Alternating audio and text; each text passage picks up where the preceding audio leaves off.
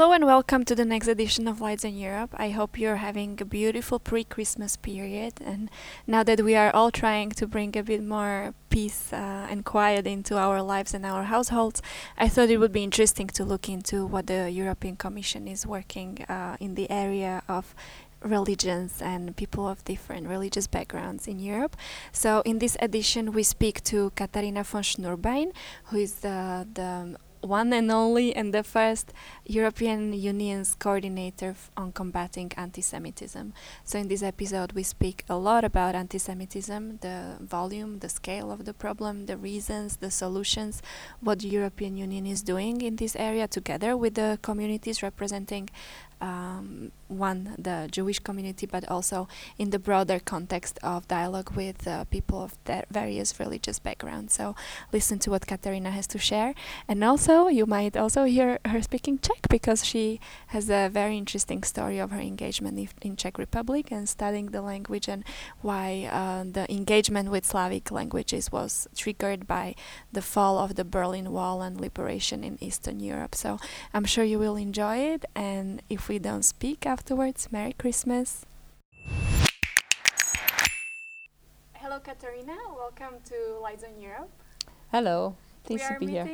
Thank you very much for accepting the invitation. We are meeting in a very special pre-Christmas time where many people are obviously thinking about their values and how they can behave differently in their society, and so that's why I thought it would be a good opportunity to tap a little bit into how the Commission is engaged in the religious space. Now, your position is a bit special because you were appointed the first coordinator on behalf of the European Commission to combat anti-Semitism. Mm-hmm. So maybe share with us, why is this important? Why does Commission go into this kind of policy area? We know that it's a big principle in the European integration process, in the treaty, that everybody is free to have their beliefs and their religion. So what is there in terms of the policy need? Why are we engaged with the other religions? Mm-hmm. Yes, I believe that when it comes to anti-Semitism, actually we are beyond religion, first of all. I think one has to look at this in a very differentiated way. The Jewish community is very diverse, from religious, Orthodox, ultra-Orthodox, liberal Jews to very secular ones. But they have many cultural aspects in common, as do many peoples, yeah, and so when it comes to the fact that the Jewish community, the Jewish people that have been in Europe for over 2,000 years, they are feeling at the moment that they are under pressure. And we know it. There have been physical attacks, there have been terrorist attacks on Jewish communities, buildings, on synagogues, on schools, but also on the Hippa Kasher in 2015. And it was actually after Charlie Hebdo and the attack on Hippa Kasher, and then later also there was an attack on the synagogue in Copenhagen, when my position was created in 2015, because the Commission believes very strongly that it is unacceptable to have a situation where whole groups are feeling under pressure and feel that they are being attacked just for the mere fact of belonging to that group. It's not just with regards to the Jews, it's with regards to all the groups that have a certain identity that unites them. So I assume that there is evidence underpinning this kind of decision. You were previously, before you were appointed to this position, you were also working on supporting dialogue with other religions and the religious communities. So why would the Commission choose to focus on Jews, or why would we choose this one community as opposed to the others? Is there evidence, or is actually, it I think I have to explain a bit. So before, I was responsible for the dialogue that the Commission has with religious organizations and churches more generally, and also the non-confessional people, so humanists, for example.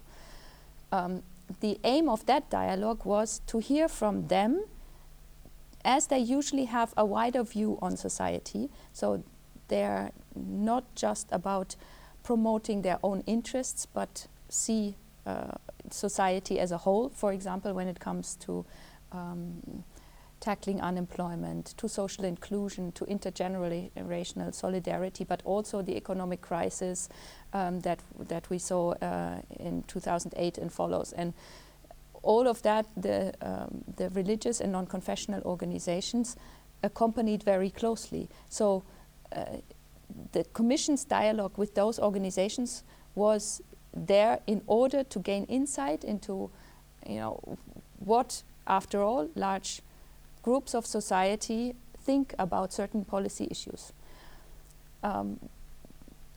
The fight against anti-Semitism is a more general one. And by the way, I was appointed together with a coordinator on combating anti-Muslim hatred. There are also people here who deal with Roma inclusion. There are people who deal with discrimination against homosexuals. There is a question on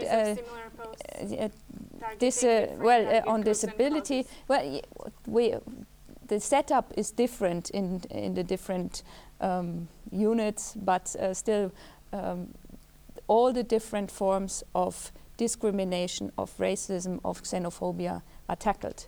Because when the European Union was created, in fact, after the Second World War, one thing was very clear, that we did not want to go back down that road of excluding whole groups. We had seen the Holocaust. We had seen what populism and racism can do to this continent, and it was the clear will of the founding fathers to overcome this threat. And so equality and non-discrimination and democracy and rule of law, these are fundamental pillars of the European Union that are essential. And in that sense, when you see anti-Semitism rise, it's always a threat to Europe as a whole.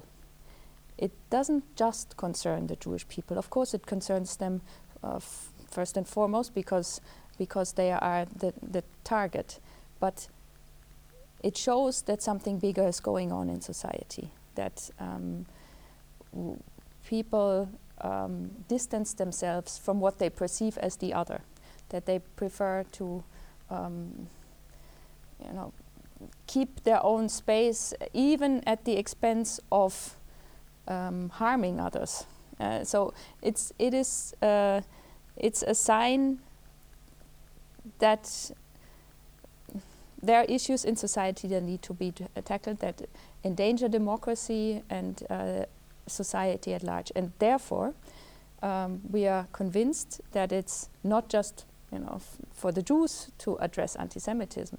It's really for society at large and for the institutions to put measures in place together with the member states to ensure that Jews and all other groups of people that can be discriminated because of belonging to that group feel safe. Absolutely. And so I was wondering, what's the sizing, scaling of this problem actually? Because obviously we've seen the attacks, but also looking at Eurobarometer and all kinds of studies which show the horrendous size of the problems and of the fear that these people are living in. I was wondering to which degree, what's the scale of understanding of the size of the problem? Because maybe part of it is also that we see more of it because we finally dedicate more resources and more attention to it. So how do the people actually feel? So I think there are two things. Yeah. One is that we polled 16,500 Jews across Europe to find out their perception of anti-Semitism. And there we see that 9 out of 10 say anti-Semitism is on the rise and is my number one problem. So before the fear of unemployment or health issues, they are afraid of experiencing anti-Semitism. Not necessarily attacks, physical attacks, but also remarks or an environment where they don't feel at ease. Then there is the perception of the general population. on how they perceive anti-Semitism, and we thought that it would be significantly lower, and it is lower, of course, but half of the people across the EU say anti-Semitism is a problem in my country, and that's actually very high. So, you know, if half of the population sees something as a problem, usually politicians act.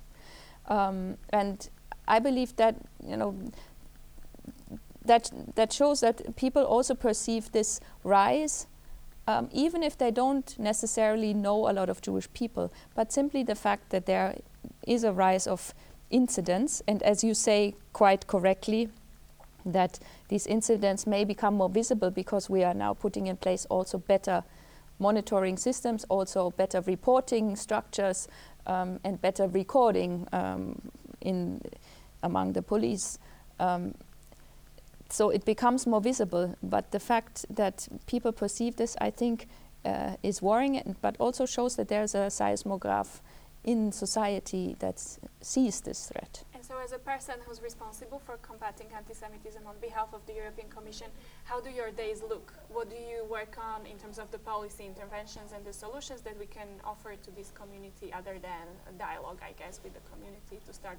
So indeed, listening to the communities and reaching out to them was at the start of my work in 2015. And it showed two issues that are key to them feeling at ease. One is to recognize all forms of anti-Semitism. So what we have seen in the past, of course, is that because of the history of Europe, right-wing anti-Semitism coming from racist side, or also Holocaust denial that comes from the right-wing, extreme right corner, is rather easily recognized as being anti-Semitic. It's more difficult when it comes to left-wing anti-Semitism, so anti-Semitism that hides behind anti-Zionism, so criticism towards Israel and reflects the action of the government of Israel, for example, on the Jewish community here, holds them responsible for what the government in Israel is doing, or denies Israel the right to exist, compares Israel to the Nazis. You know, these kind of things are clearly anti-Semitic, but it's a very complex area, and therefore sometimes more difficult to dismantle these biases. Then we have anti-Semitism also coming from within the Muslim community. That's also not so easy, because on the one side it's clear, you know, we do not want to stigmatize another group. Doesn't make sense to stigmatize the Muslims in order to fight anti-Semitism. That would be complete nonsense. But on the other hand, we know that the lethal attacks that have happened in Europe on on Jewish premises, to a large extent have come from within Muslim extremism, from Islamism, from Salafism. And so it's important to also acknowledge that and address that. And then, of course, you have conspiracy theories that are right in the middle of society. The idea that Jews control the world, that they have too much money, that they control the banks or the media, you know, that is something that you can find almost anywhere in society, and it also needs to be addressed. And that also can lead to anti-Semitism without Jews. People who don't even know Jews can still hold these very strange anti-Semitic prejudices. And there we're in the territory of education, media, free media, disinformation campaigns, and regulating platforms, which is going to be a big thing in the future. So I'm sure that you're also working a lot with the colleagues who are looking into disinformation campaigns online, which must, I guess, be a big part of the problem, right? Yes, information campaigns, but also taking down hate speech, because in Europe, instigating hate speech or hate speech inciting to violence is illegal. And what is illegal offline should also be illegal online. And therefore, it is unacceptable that this kind of speech is placed on the net. And what Commissioner Jourova has done in the last mandate was to create a code of conduct with the big IT companies, Twitter, Facebook, Google, Microsoft, now Instagram, and many others have joined, for them to agree that within 24 hours they remove illegal hate speech that is flagged to them. And we've seen a significant improvement there. In the beginning, when we started in 2016, only 28% of illegal hate speech was removed. And now we're at 72%. So it's hate speech that is flagged. Of course, there is much more out there that is not flagged. And I believe that this field will be an important one also in the next commission, because we need to keep the internet a place where everybody wants to be, where we feel, where we don't think the whole time, do I have to block this person now because I cannot bear the comments anymore. So I think we need to have certain, rules in order to make sure that we have a place of communication as it was originally intended. What is your goal or dream for the next 5 years of the new European Commission? What would you like to achieve in your function? Well, a dream, of course, is that anti-Semitism can be not only contained, but in the end can be rolled back. So that we have a situation where not only we decide on certain policies on European level, but that these policies also have an effect on the Jewish community, that they feel safer, that they see their future in Europe. At the moment, 4 out of 10 say they've thought about leaving in the last 5 years, which is a very high number. Yeah, it's a very, which is supposed to be the safest one on the planet. Yeah, and so to come to a situation where the Jewish community can feel free to live their lives as they would like to live it. They can decide to wear a kippah or not wear a kippah, send their children to Jewish schools or to public schools without having to be afraid that they are being harassed. So I think this is really what I would like to see. I know that 5 years is a very short span for that, but already in the past 4 years we've managed to achieve quite a bit. I didn't mention the second aspect that was very important for the Jewish community, and that is in terms of security. A lot has happened in terms of security, and also now there is a program to ensure the security of places of worship, for example, here by the Commission. Yeah, so to see that there's a situation where Jews feel safer. In the end, of course, we don't want to need security, but at the moment, unfortunately, we need it, and therefore it needs to be put into place. And it's not for the communities to pay for their own security, as is sometimes the case at the moment, that they have to pay for their security cameras, for security guards, and so on. It's the role of the states. And so what we have done in order to achieve this, so that what we have decided on European level, and by the way, all member states have agreed in 2018 in December through a council decision, so-called council decision, by unanimity, that they want to address anti-Semitism more forcefully. And they agreed on 17 different actions. And now we want member states to adopt these actions into national strategies, national action plans on what to do in concrete terms. In some cases, it may be to revise the curricula, to train teachers better. In others, it's more about data recording. We have, for example, an annual overview of anti-Semitic incidents in member states, and there are 6 member states that do not report any incident. I hope it's true, but most likely it's not true. Yeah? So we have to improve the data recording. In other cases, it's about training of the police, of state prosecutors on what anti-Semitism is.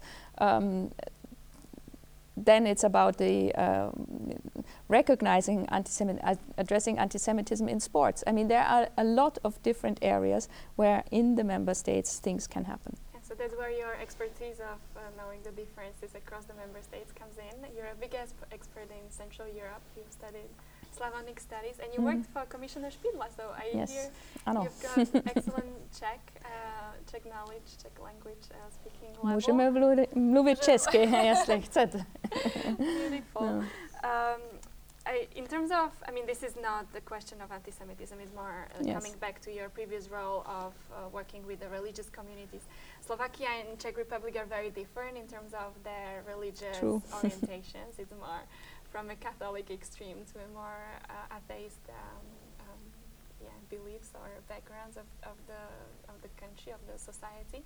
And so I'm wondering to which degree this understanding of countries like Czech and Slovak Republic or of the region actually helps you in doing this work and working with the national versions of the communities that you're working with, because I guess there's no more specific policy when it comes to like identity questions of European citizens.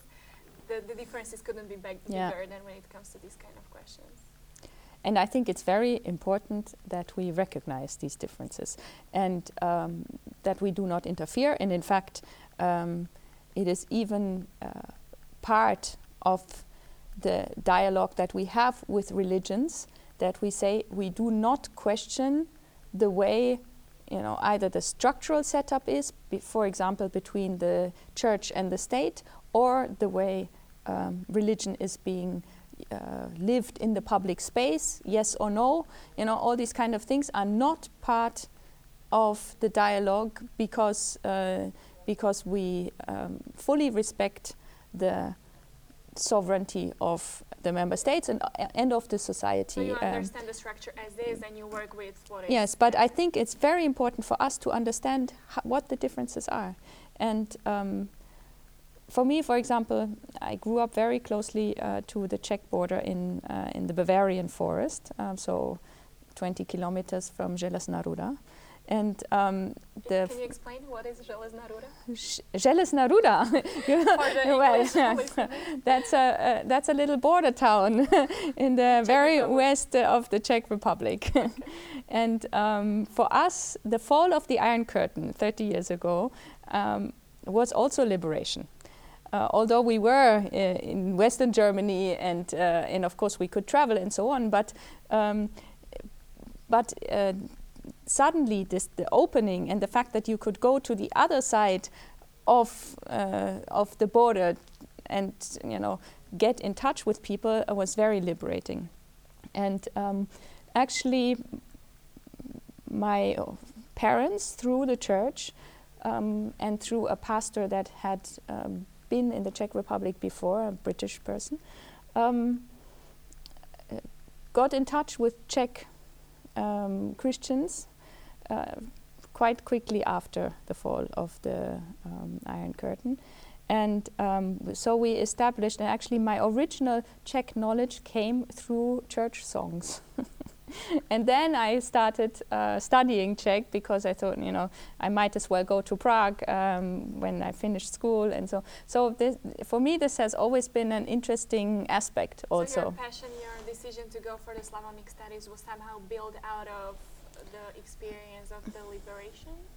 Yes, definitely. Was it that period when you were exactly when I finished school, and then I went.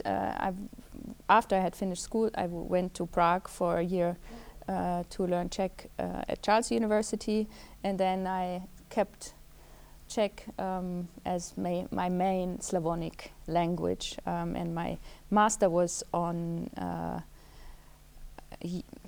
Život s hvězdou, so Life with a Star, which already had interestingly also a Jewish connection at the time by Jiří Weil, and that was in Oxford, however. Then I was at a different university. But so this it's been interesting for me to look into these societal aspects as well. And then you also worked in Prague at the representation of the European Commission, right? And then you were working for a Czech politician, so it's a pretty different.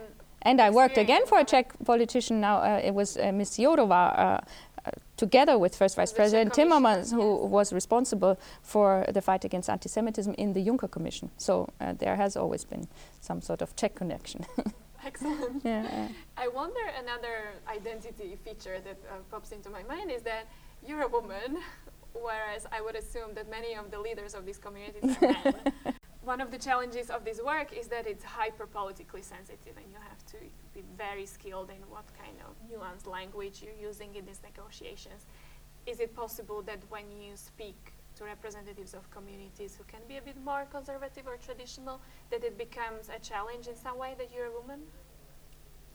That I've never experienced. It's true that many times I've been the only woman in the room, especially when you talk to religious representatives, bishops' conferences, or the conference of rabbis or something like that. That having said that, there are also women rabbis in the liberal field. I don't want to be too narrow on this, but I have never experienced that the fact that I was a woman was an issue. And I believe that actually, the fact that, to maybe be a bit stereotypical, as women we try to build bridges and be very inclusive in conversations and bring in different views. I hope I'm not too stereotypical, but I do believe that this is often a quality that women have, helped to overcome also differences in this dialogue, because there are very different views. And for example, in the beginning, when I started a round table, one organization would say, well, if they are coming, we're not coming. And so I had, in the end, 5 organizations who told me that. And I said, I will be there. If you want to come, please, you come. And if not, you don't have to. And in the end, they all came. And wow. Now we see that actually the actions different organizations do are very complementary. They don't interfere in each other's territory, because they operate on different in different areas, different grounds, some more grassroots, some more on political level. It works very well. And I guess they can also be learning from each other, disregarding of which... And they even cooperate now, So, no, I think that this is actually a very positive aspect. So the last question is that really now that we are in the pre-Christmas period, is there something special that comes to your mind when it comes to even boosting even more this feeling of harmony that we'll all be thinking about, and maybe how each of us can be of contribution to combating or minimizing the tendencies that we want to not see around ourselves? Is there something personally, more we can do, each of us? I believe that a big challenge and a big responsibility for all of us is to speak up against injustice when we see it in our own immediate environment. And Christmas is a period where the whole family comes together. Some have not seen each other for some time, so there may be different views around the table, and I believe it's important to make sure that when there are issues, even in the family where it's most difficult, or in the sports club, or in the parents' association of the school, or or the political party where one may be member, to not just let hate speech pass, or speech that looks down on on groups, because that's easy, and we've seen it a lot.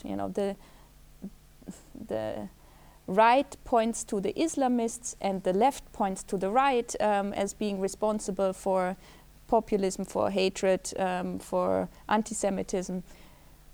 But the most important and the most difficult is to, as we say, sweep in front of your own door, to make sure that your own house is in order. And that's not easy, but I think it's important, and it needs a bit of civil courage. But it's that aspect that in the end will create a change in the view of society on the other, to have a more inclusive view, to not see the other as a threat, but rather as complementary. And one more bonus question that I wanted to ask you is, how do you manage? You have 4 kids, and I've been wondering what is your efficiency? How do you manage to combine this kind of very exposed public function with the travels that you have to be doing, with the negotiations with the communities, and with taking care of your family? It's an interesting question, and I wonder whether you would ask it to a man. But indeed, I think it's a balancing act. First of all, I have a very supportive husband who takes also a lot of responsibility with the children in the household. We also involve the children in the sense that I talk about what I do, and they are very interested in it. So they see that it makes sense in a way, and they themselves are somehow involved in this. Become little activists in their Well, I'm not saying activists, but they are interested in, for example, they have a few Jewish friends. And when you personalize it and you say, just imagine your friend getting hit over the head just because he wears a kippah. Of course, they understand immediately that it's totally unjust. Yeah? And then, of course, I have a lot of help also. So I think it's the different aspects together that then make it work. We have to plan well and use the time that we have also with the children in a good way. So this is one more big thanks to all men who enable women like Absolutely. you to do their job. So thanks again. Thank Vesele you. Vianoce. Vesele Vánoce, áno.